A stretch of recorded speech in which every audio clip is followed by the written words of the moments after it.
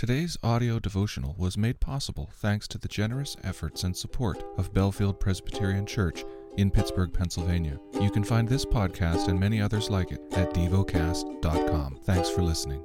Heidelberg Catechism. Question 116. Why do Christians need to pray? Because prayer is the most important part of the thankfulness God requires of us, and also because God gives His grace and Holy Spirit only to those who pray continually and groan inwardly, asking God for these gifts and thanking God for them. Question 117. What is the kind of prayer that pleases God and that He listens to? First, we must pray from the heart, to no other than the one true God revealed to us in His Word, asking for everything God has commanded us to ask for. Second, we must fully recognize our need and misery so that we humble ourselves in God's majestic presence. Third, we must rest on this unshakable foundation. Even though we do not deserve it, God will surely listen to our prayer because of Christ our Lord. That is what God promised to us in His Word. Question 118. What did God command us to pray for? Everything we need, spiritually and physically, as embraced in the prayer Christ our Lord Himself taught us. Question 119. What is this prayer? Our Father in heaven, hallowed be your name. Your kingdom come, your will be done, on earth as it is in heaven. Give us this day our daily bread, and forgive us our debts, as we also have forgiven our debtors. And do not bring us to the time of trial, but rescue us from the evil one. For the kingdom and the power and the glory are yours forever. Amen. The lesson is from the book of Acts.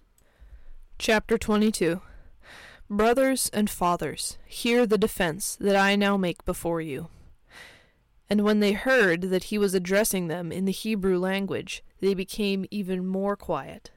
And he said, I am a Jew, born in Tarsus of Cilicia, but brought up in this city, educated at the feet of Gamaliel, according to the strict manner of the law of our fathers, being zealous for God, as all of you are this day.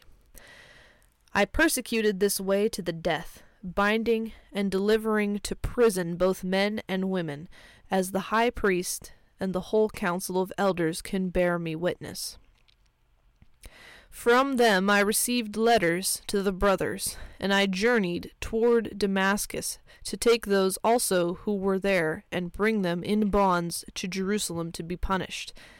As I was on my way and drew near to Damascus, about noon, a great light from heaven suddenly shone around me, and I fell to the ground and heard a voice saying to me, Saul, Saul, why are you persecuting me? And I answered, Who are you, Lord? And he said to me, I am Jesus of Nazareth, whom you are persecuting. Now those who were with me saw the light, but did not understand the voice of the one who was speaking to me. And I said, What shall I do, Lord? And the Lord said to me, Rise, and go into Damascus, and there you will be told all that is appointed for you to do.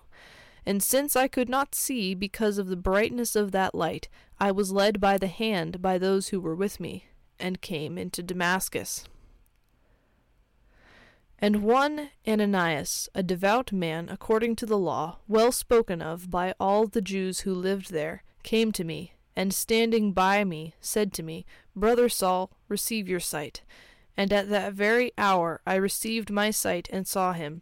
And he said, The God of our fathers appointed you to know his will, to see the righteous one, and to hear a voice from his mouth. For you will be a witness for him to everyone of what you have seen and heard. And now why do you wait? Rise and be baptized, and wash away your sins, calling on his name. When I had returned to Jerusalem and was praying in the temple, I fell into a trance, and saw him saying to me, Make haste, and get out of Jerusalem quickly, because they will not accept your testimony about me. And I said, Lord, they themselves know that in one synagogue after another I imprisoned and beat those who believed in you. And when the blood of Stephen your witness was being shed, I myself was standing by and approving and watching over the garments of those who killed him. And he said to me, Go, for I will send you far away to the Gentiles. Up to this word they listened to him. Then they raised their voices and said, Away with such a fellow from the earth, for he should not be allowed to live. And as they were shouting and throwing off their cloaks and flinging dust into the air, the tribune ordered him to be brought into the barracks, saying that he should be examined by flogging to find out why they were shouting against him like this. But when they had stretched him out for the whips, Paul said to the centurion who was standing by, Is it lawful for you to flog a man who is a Roman citizen and uncondemned? When the centurion heard this, he went to the tribune and said to him, What are you about to do? For this man is a Roman citizen.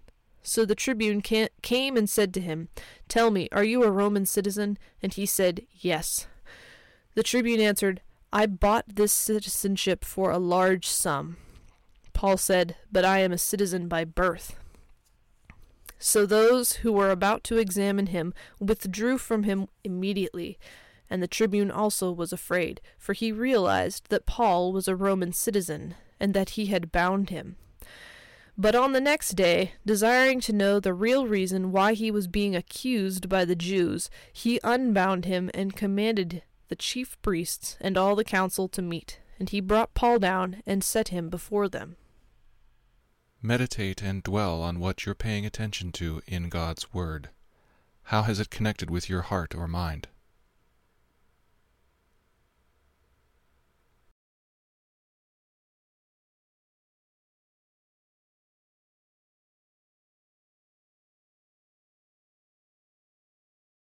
Pray to God freely about what has moved you today.